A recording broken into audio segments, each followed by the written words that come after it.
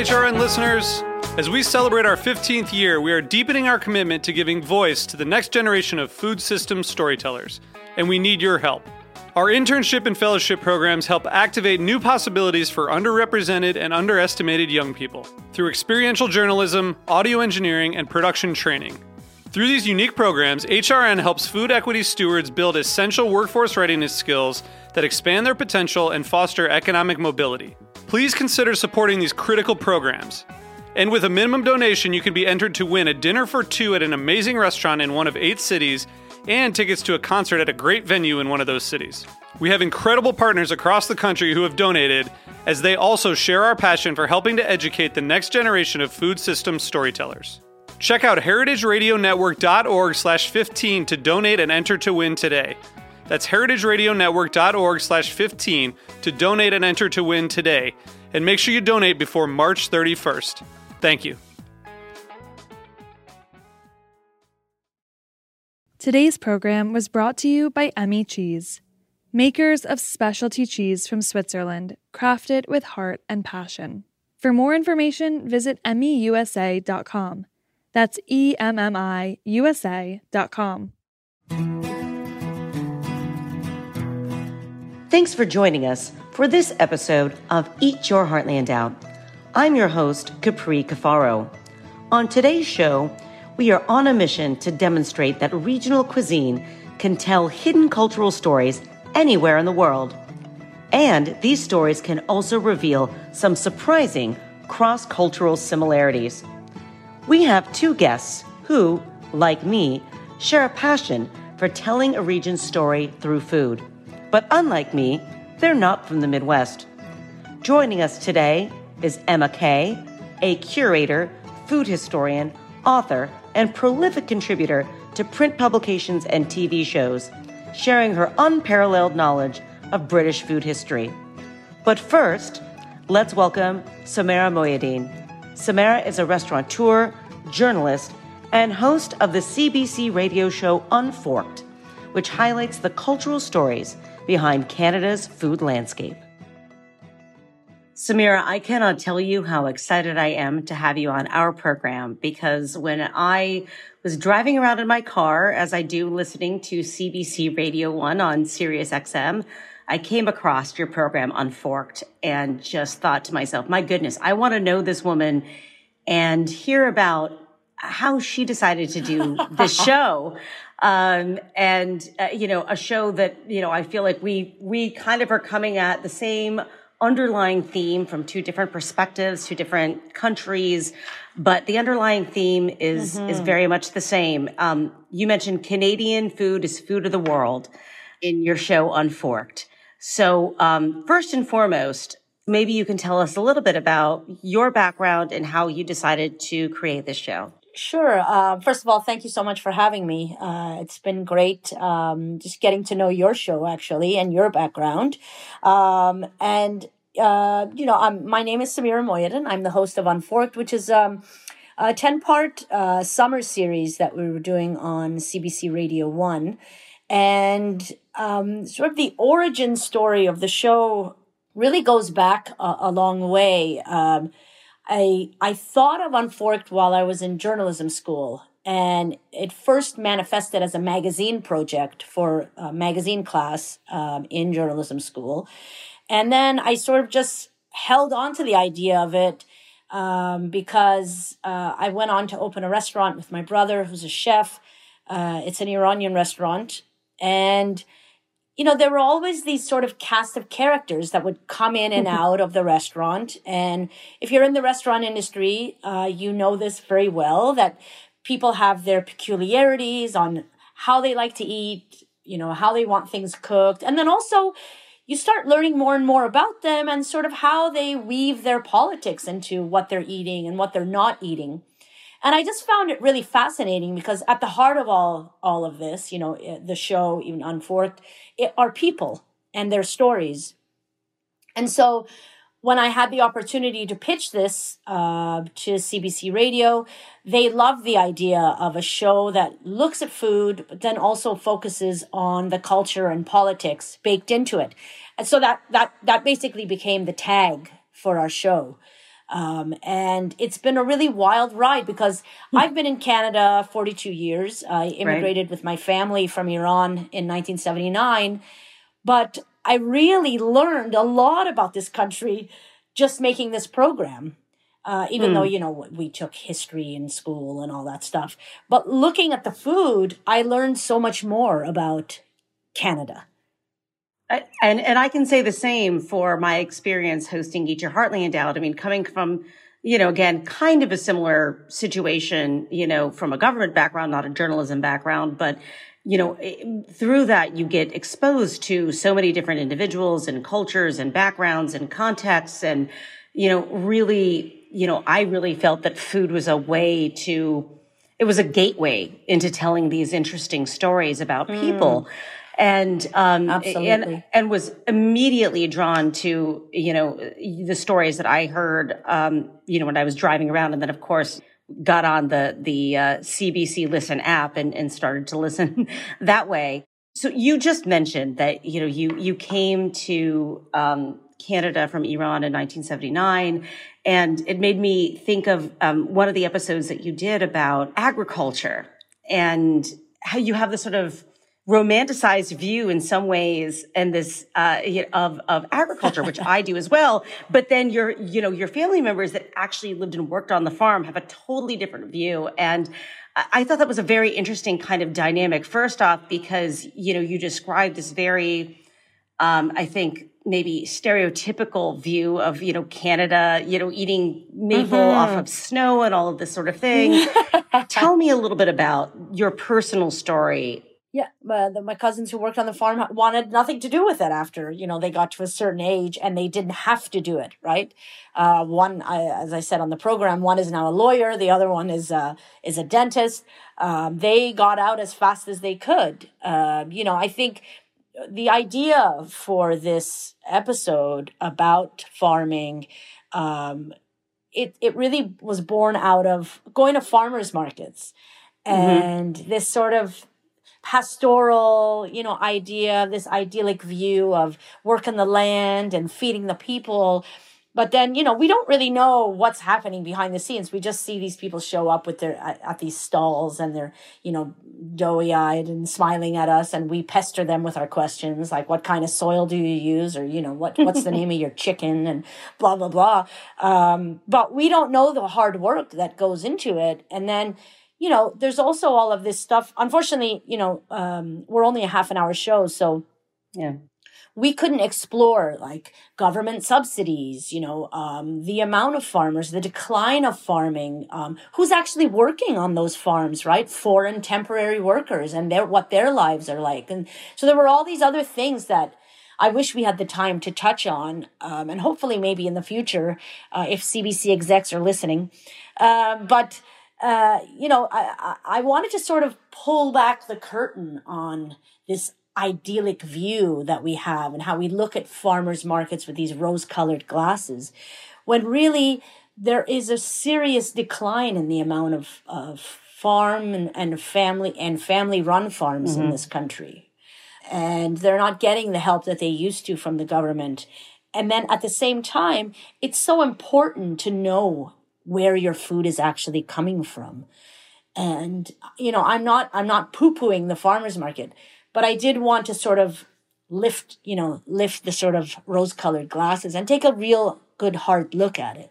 But, as you said, the reality behind it, and I learned this representing small dairy farmers in southern Ashtabula County, the far northeast corner of Ohio, closer to Canada than it is to our state capital.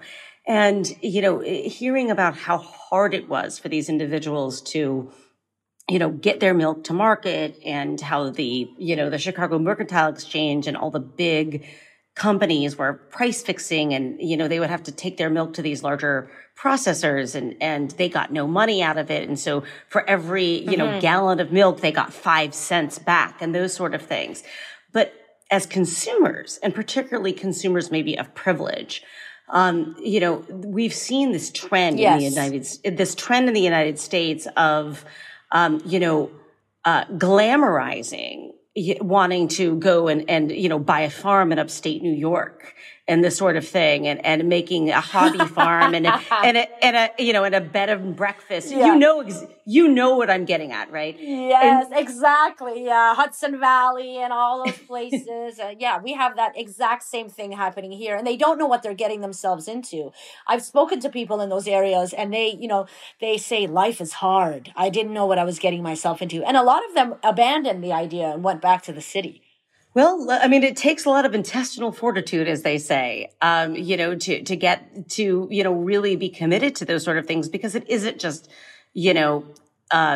sharing your bounty at the farmer's market and sharing those values. And all of those things are very important, as you said. But I think that's why shows like this and shows like yours are so important, because pulling that curtain back is an important process for people to see the bigger picture and understand the people behind what we consume on a daily basis, which brings me to another thing that I heard on what I think the first show I heard, which is what made me reach out to you. And it was about hummus and I believe Lebanese immigrants and immigrant families in Newfoundland. And it really, I hope it was Newfoundland. I think I'm right. It was actually Prince Edward Island. Oh, PEI. Even smaller, I'm sorry. Yeah. Prince Edward Island. And so it just made me think about a lot of the immigrant stories that I tell in the Midwest, where I often liken the Maritimes to parts of the Midwest because, they are smaller, they're older, maybe they're older population, they have a more economic challenges and that sort of thing. And I think on their face, they're not seen particularly as maybe ethnically as diverse as, yes. Some of the bigger cities, right? So whether it is, here in the United States, the New Yorks of the world, or there, Toronto and whatnot. And so when I heard this episode, I'm like, well, this is exactly the kind of story that we like to tell. And I think our audience would be really interested in. So walk us through those discussions you had with the Lebanese community and the individuals there about preserving the hummus recipes and how they adapted to what was available to them and all of that. Yeah, this was another sort of big aha moment for me when we did this program. It was actually our second episode that we focused on gastro-nationalism, but then we decided to sort of touch down in Prince Edward Island, which has a very old Lebanese community. I didn't know that, but at the time, the country was called Syria. So Greater Syria, Lebanon came about in the 1920s.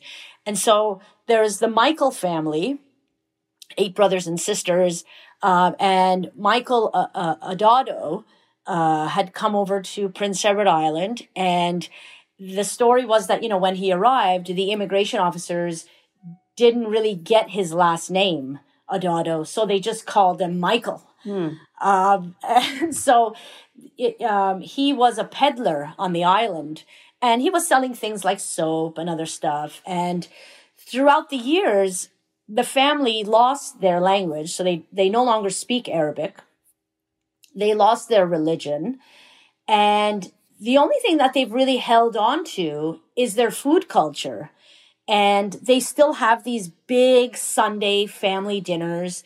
And when we were talking to Tracy Michael, who is the granddaughter of Michael Adado, she was telling us that, when she was going to school in the 70s and 80s as a young girl, hummus was something she would take for lunch to school. And everyone would make fun of her because it was stinky and all this stuff. And when she was getting to university, all of a sudden everyone was saying to her, hey, have you ever tried hummus? Have you tried this? And she was thinking to herself, my God, all of you used to make fun of me for eating this. And now you're trying to explain to me what it is. And I found that so interesting, that reversal of how this food item that she was sort of chastised for as a kid has now taken over. I mean, grocery stores all over the world, right? It's become this dip that everybody loves. But at the time, when the Adado family had just arrived, it was something that they were being ridiculed for. And it's fascinating, how these sort of food items, something as simple as tahini, chickpea, lemon, olive oil, changes over time, depending on who's consuming it and how we're sort of, how we're looking at the people who are making it. So again, here's another food item that we're learning about the people who have sort of brought it over into Canada, right? Not to say that, for us, we don't know. Maybe somebody older than the Michaels was having hummus here, but this is a hummus recipe for 120 years that's still thriving in this little corner of Prince Edward Island. And we just found that fascinating, and to hear someone with that PEI accent say hummus, it just warmed my heart.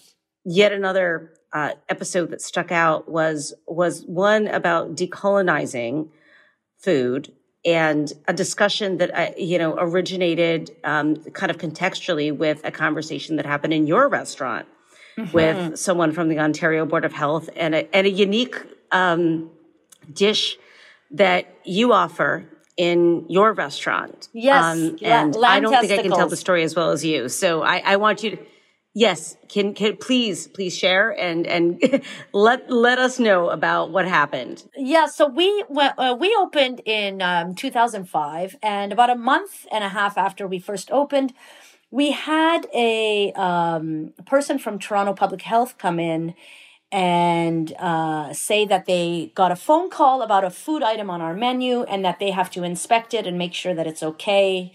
And it was lamb testicles. So we serve lamb testicles along with heart and tongue and other sort of offcuts that normally people toss aside. But I think that's changed in the last years. But, she came in this white lab coat, very official. And of course, the restaurant is packed and everybody's sort of looking, what's going on here. And it's the last thing you want to see, as a diner in a restaurant, is someone from Toronto Public Health coming in. We went around, sort of explained to everybody what was happening, but people had ordered the dish that night, and we were told by Toronto Public Health that you can no longer serve this until we inspect the item and then also the farm that you got it from.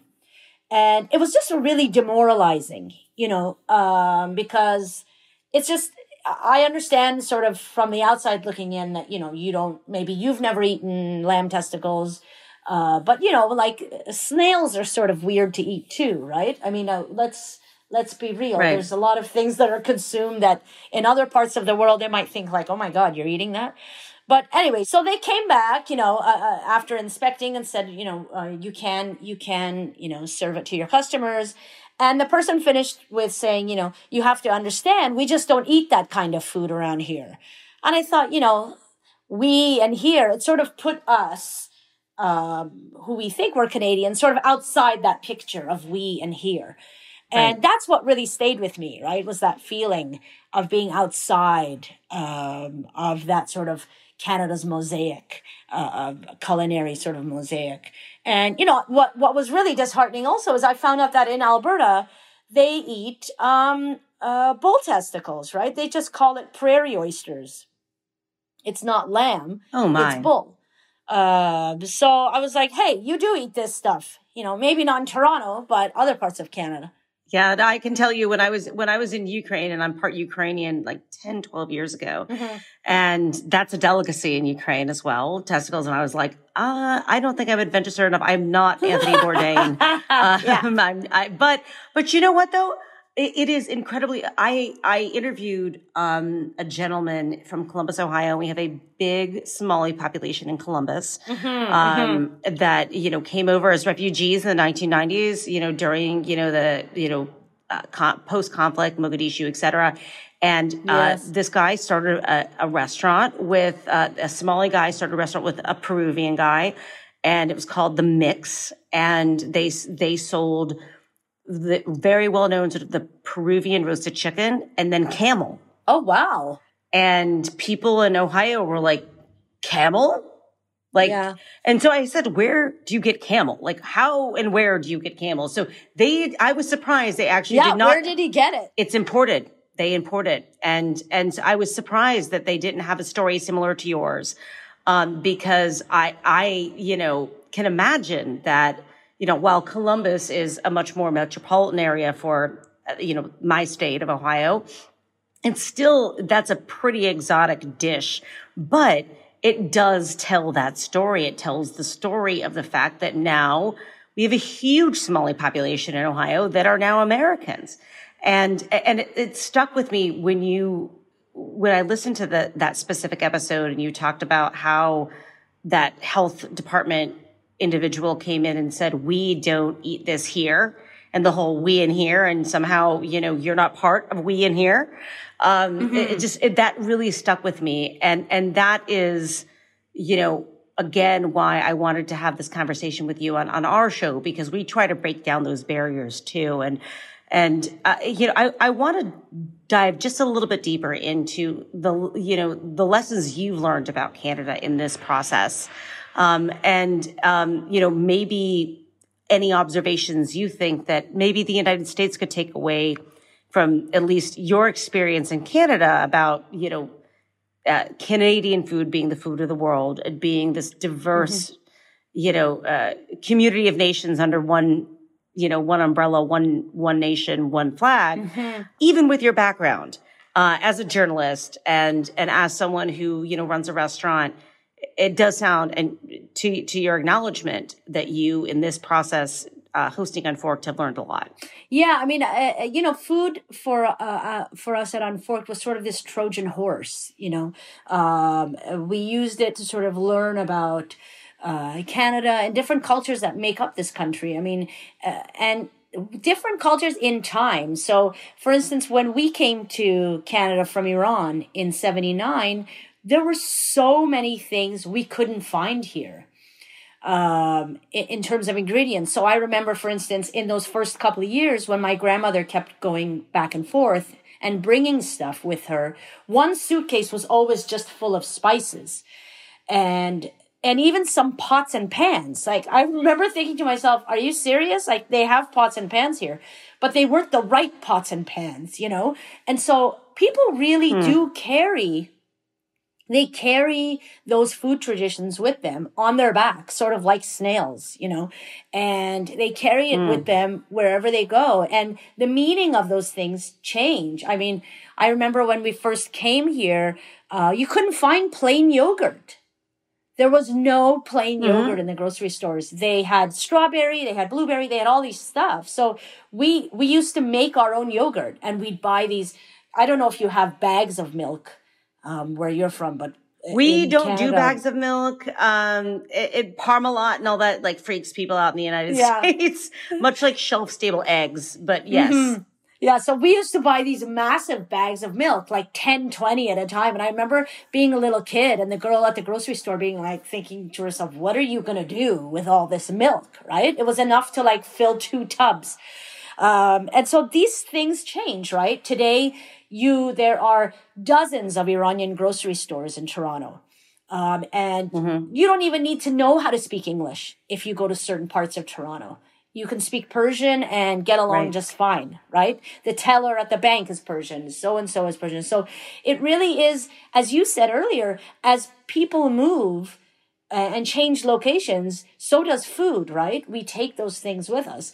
And we're very spoiled in Toronto. I mean, it is a major city. It's a huge city. But there's 160 languages spoken in this city. And we get every type of cuisine, from Eritrean to Ethiopian to, it gets that sort of meta.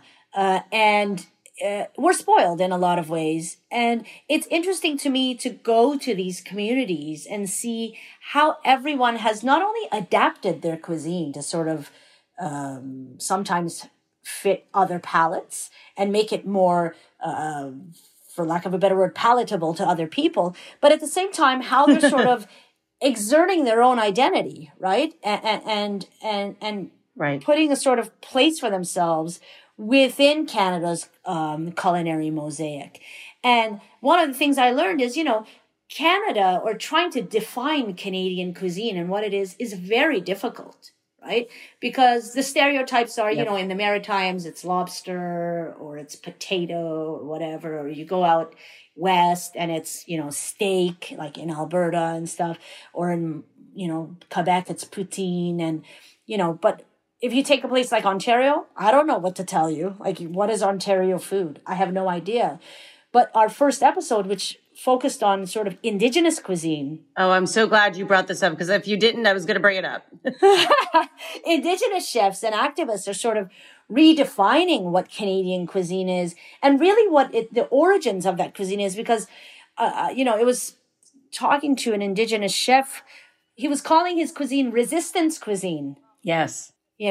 And sort of decolonizing his diet. So getting rid of white flour and sugar and all of the things that were given to them in place of their own food that they were eating. And that's what really spurred that whole episode. Was I had gone to this indigenous chef's restaurant and had eaten seal tartare for the first time. And I had never eaten seal cooked anyways, never mind tartare. But his restaurant was being boycotted and had this petition against it saying, you shouldn't be serving seal tartare. It's cruel. It's this, it's that. And I just was so fascinated by the fact that here was this indigenous chef who again was having his cuisine policed. Maybe not by the state this time, but by the general public. And I found that fascinating. I mean, and I really felt for him, and so it's just fascinating to me, the sort of the politics blended into all of this stuff that I think we take for granted, right? We never all sit down and look at a plate of food that's given to us and think about all these things. I mean, I don't expect people to do that, but we really hope that people, when they listen to the show, will sort of think more about what's on their plate and go beyond that. Well, that's, I think, a wonderful place for us to end this conversation, because that's exactly what we hope here on Eat Your Heartland Out. And I encourage everyone to listen to Unforked, because, we are connected in North America.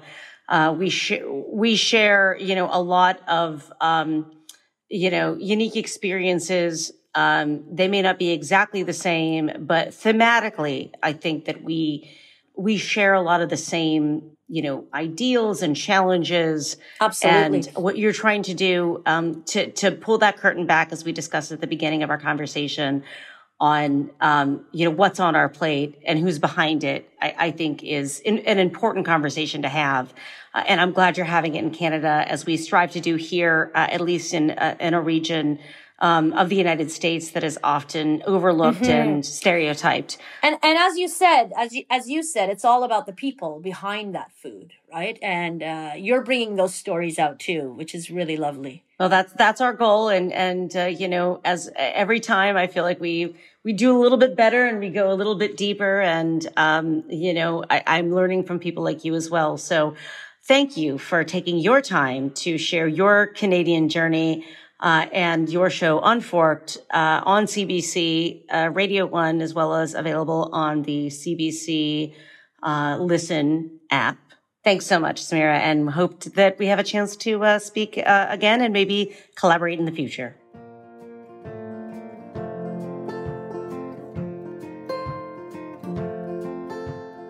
Today's program was brought to you by Emmy Cheese, makers of specialty cheese from Switzerland, crafted with heart and passion. Since the early 1900s, Emmy has been a passionate supporter of farmers, cheesemakers, and family tradition. They believe in sustainable agriculture and respect for the people, land, and animals that make their business possible.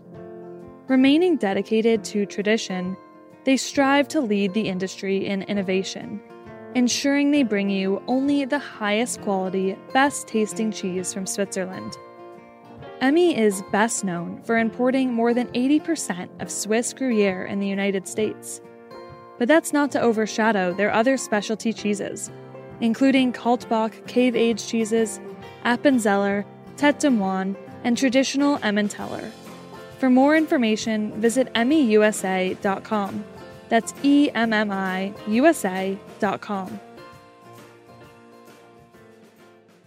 You're listening to Eat Your Heartland Out.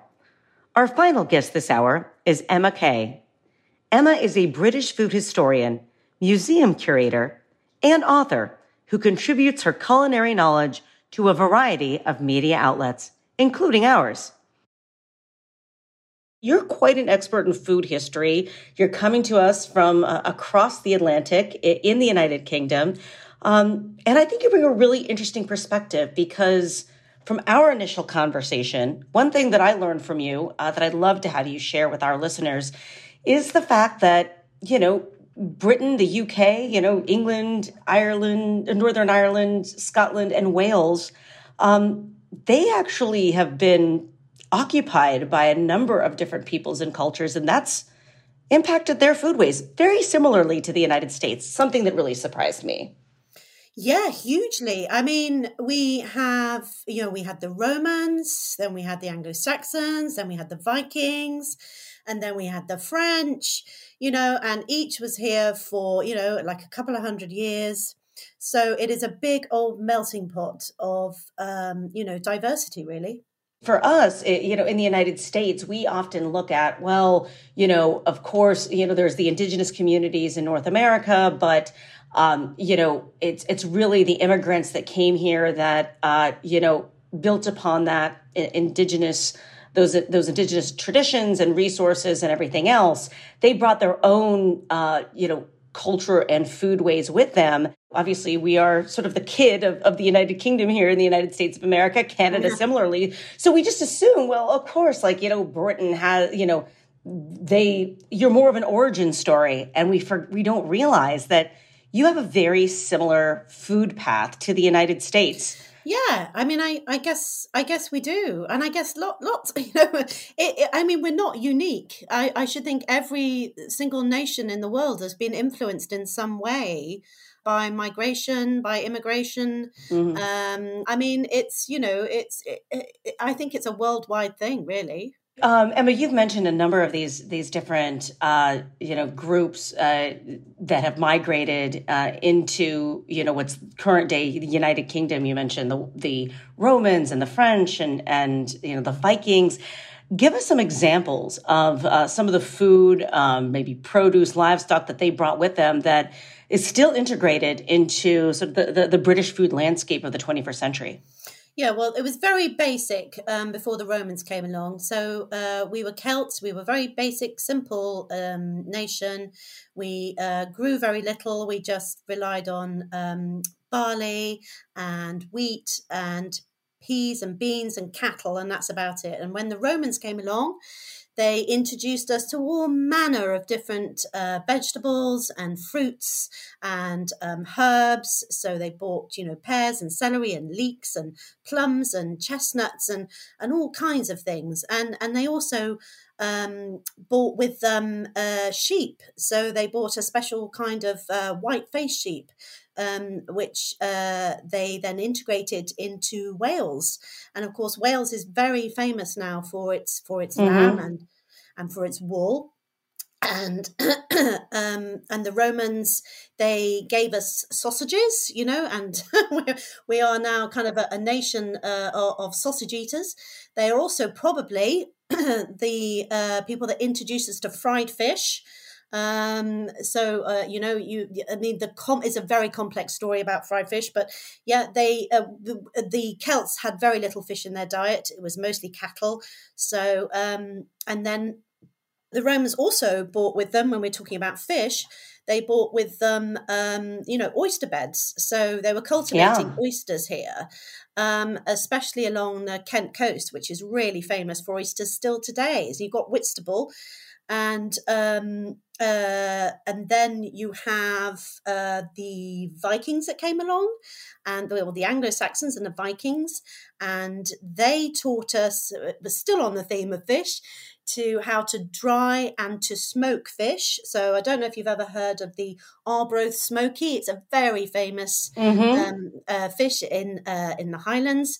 And then, of course, you get the French, and the French, even though the Romans brought grapes with them, the French then kind of took it to the next level. And we were a really big wine growing region when the French were here. If you look at the Domesday Book, which is a very sort of famous record of what sort of happened in communities then, in British communities. And you look at it, it's 1086. It goes back to 1086. And you can find about over 40 vineyards, all sort of started up sort of west of London. And then so you're looking now, when you look at that area, again, you're looking at Kent. and it's now become a real thriving kind of center of wine production there in that area today. So, I mean, it's incredible, really. It really is. And as I'm listening to you tell these stories about the Vikings and the French, and for example, it makes me think of some of the stories that I've heard about the migration patterns and the immigrants, settlers in parts of the American Midwest, which is why I think this conversation is so fascinating to tie all of this together. Because as I talk to folks in the upper Midwest in states like Minnesota that had a significant Scandinavian immigrant population that came. You're talking about, 10th century, or excuse me, the 11th century. I'm talking about the 19th century, but we have some of the same kind of things, centuries later are happening here in the United States and in North America, where, the Nordic communities are bringing these kind of traditional smoked fish to the upper Midwest, and for example, and then we have, you wouldn't expect, maybe people don't expect that there's wine country in England. There's wine country all across the Midwest around the Great Lakes. And these grapes were brought over by European immigrants. They were later on, grafted and made hybrids to meet the climate. And so it's just so interesting that, the United Kingdom has a similar kind of story, because, we often think, maybe rightfully or wrongfully, that, British food is bland, that it's, meat and potatoes, that it's fish and chips, which we will revisit in a minute. But the same sort of stereotypes apply to the American Midwest. It's meatloaf, it's hamburgers, it's this sort of bland, industrial food, kind of like the equivalent of beans on toast, in Britain. But there's so much more there than those stereotypes of bland food. Since I mentioned the 10th century a minute ago, even though I was meaning the 11th century, people didn't just migrate and settle into what's currently the UK, but English and British explorers went and brought things back as well, right? But all the way back to the 10th century and the Crusades. Yeah, if you look at the Crusaders, I mean, they brought back many influences from the Middle East. I mean, not just food. I mean, things, they taught us so much about architecture, about medicine, about, even paper making. But they brought luxury items back with them. I mean, things like, if you look at our at sort of a typical British Christmas dinner, and you think about mince pies or Christmas pudding, the heart of those are totally based on products that were brought back from the Middle East. So you've got your citrus and your spices and your nuts, your almonds, and the whole premise of the mince pie was based on, the kind of the religious, the 13 disciples. So you had sort of 13 items that you would add to your pie. And that was, it was a very symbolic religious item. And it actually the name Minson is actually a Middle Eastern word, so. Oh, interesting. So at that time and sugar, of course, we had very early sugar come into the country from the Middle East, and rice. We just didn't stop using it. And if you look back to early medieval dishes, rice is the basis of so much, and it all came from the Middle East. It's fascinating. And of course, just thinking about the Americas. We wouldn't, again, sorry, I'm kind of thinking about Christmas dinner, but yeah, please. If you think about the, we have like the Norfolk turkey, which is like which is the black Norfolk turkey, which we crave here. It's like the thing that you want for your Christmas dinner. And of course that came from the Americas via Spain. Our potatoes came from the Americas via Spain, so really our Christmas meal is looking like it's, there's not an awful lot there that hasn't come from somewhere else. I often look at the correlations between, America and Britain, and, obviously America was, large parts of America were built on, early British settlers, and those Right. early British settlers brought recipes with them, Right. and they adapted them to suit whatever was there and what was available.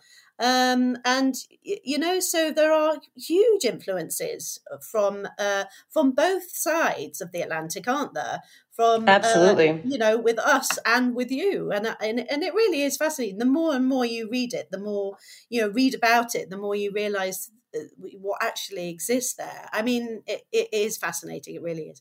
Maybe not as, a food historian, but more along the lines of just as a, person Yeah. that's not American. How would you define American food? There's no right or wrong answer, like just gut reaction. How would you define American food? And have you ever even thought about the Midwest? Because it is, as we talk, as unfortunately it's called here, they call it flyover country. Yeah. Well, I mean, the sad that, I mean, when you told me about the Scandinavian influences, I didn't know that. I mean, I did know about the grapes, but I do actually have always thought of America as a place that is, because it is so multicultural, you do have a vast array of different foods. And that's like North America and South America. Mm-hmm. And I have always thought that, but for some reason, just like you were saying earlier about how, people think British food is bland, I do think there is always this emphasis with America on burgers and fries and hot dogs and McDonald's. meatloaf, and I think it's really quite strange in a way that these sort of kind of odd legacies exist across both our nations, because I mean that's just not true, is it really? I mean, in some parts it is, in some areas, in some districts and regions it is, but we are both, a big old melting pot. But for some reason, it's not, people like to just have an idea, don't they?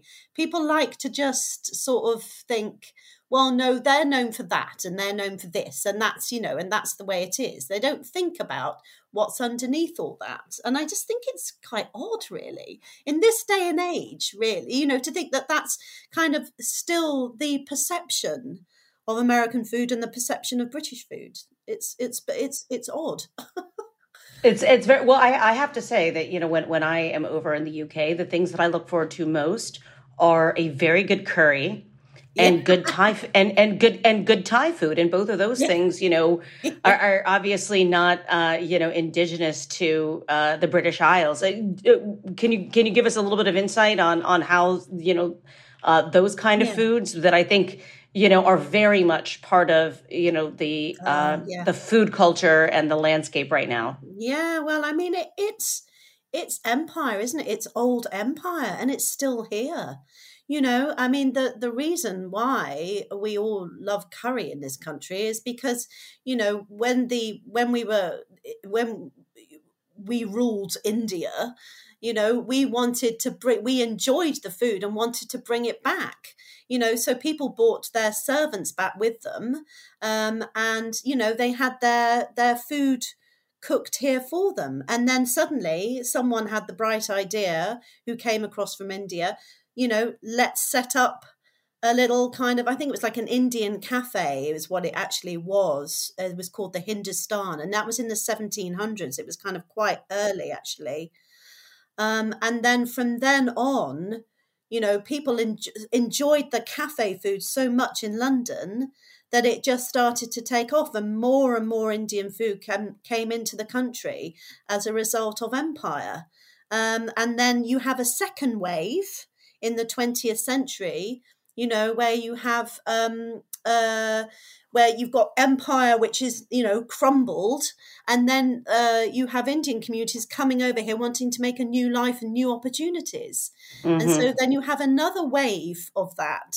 And then you have this huge, especially in sort of areas like Birmingham and Yorkshire, where big sort of Indian families settled. And then you get all the curry houses up there, which are really famous and renowned. And the same with the Chinese when we took over Hong Kong in the 1840s. lots of Chinese people came here and set up restaurants. And so you've got this big culture of Chinese food and Indian food. And I don't think any of it is particularly, sometimes it's very authentic, but it's more to the taste of British people, sadly.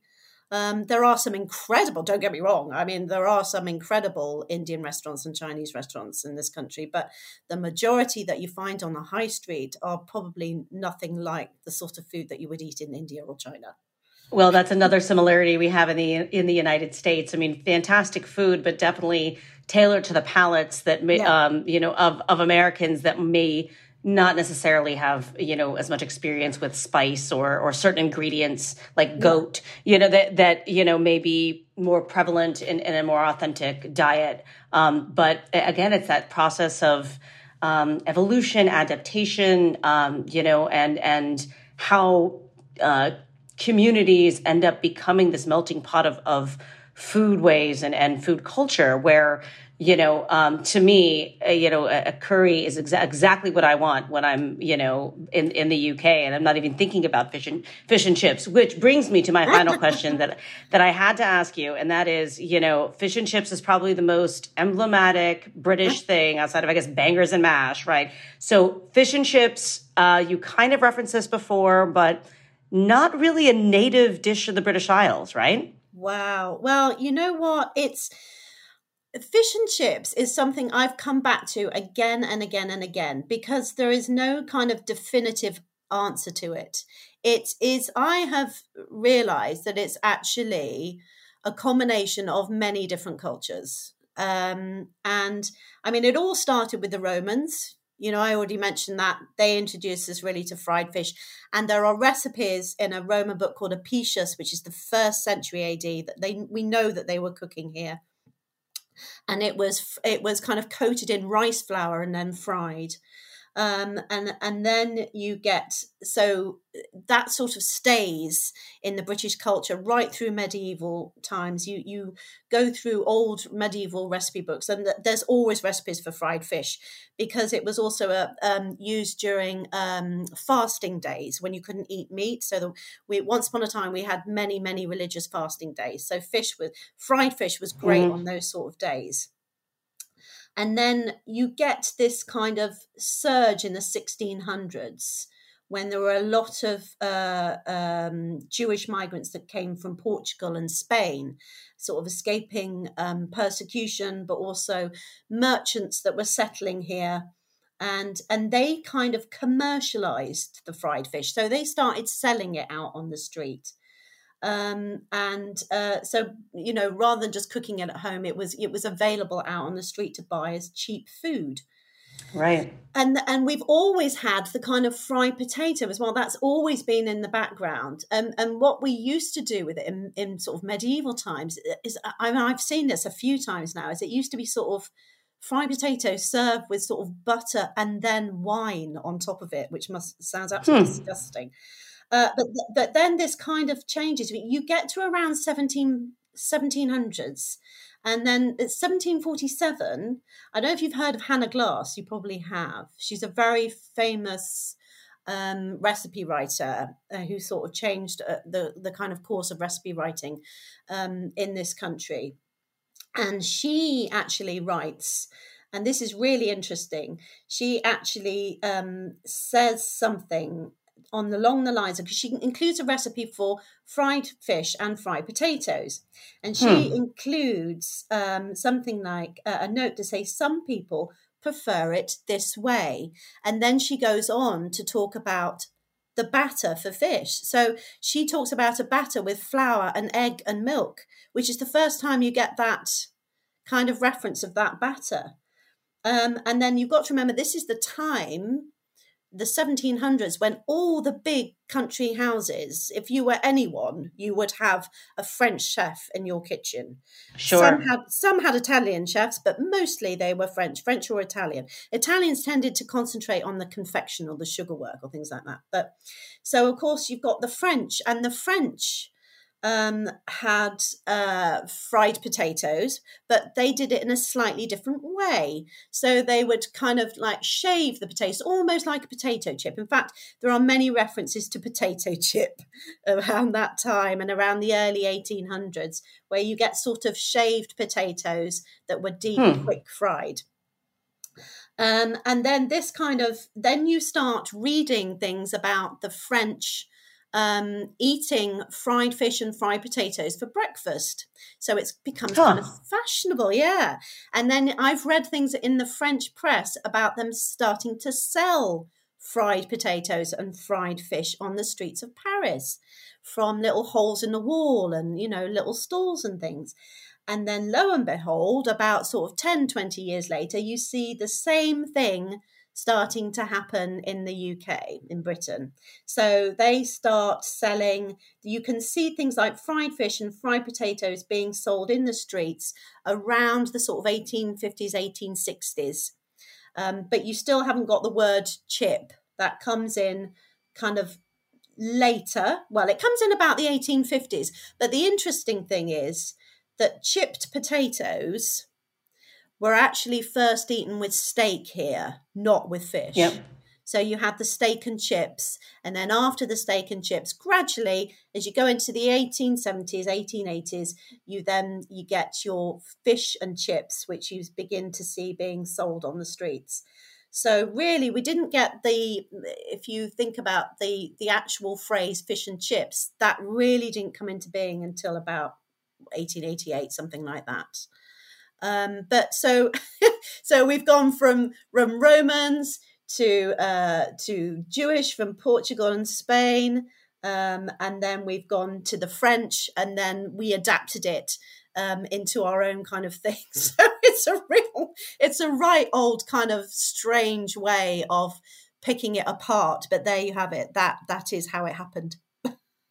Well, and now we know, and now we see things totally differently when we think about fish and chips. Emma, thank you so very much for connecting all of these dots for us and traveling through history and traveling across the Atlantic to share some of your knowledge with our listening audience. So thanks again. Hope to have you back. It's a pleasure. Thanks, Capri.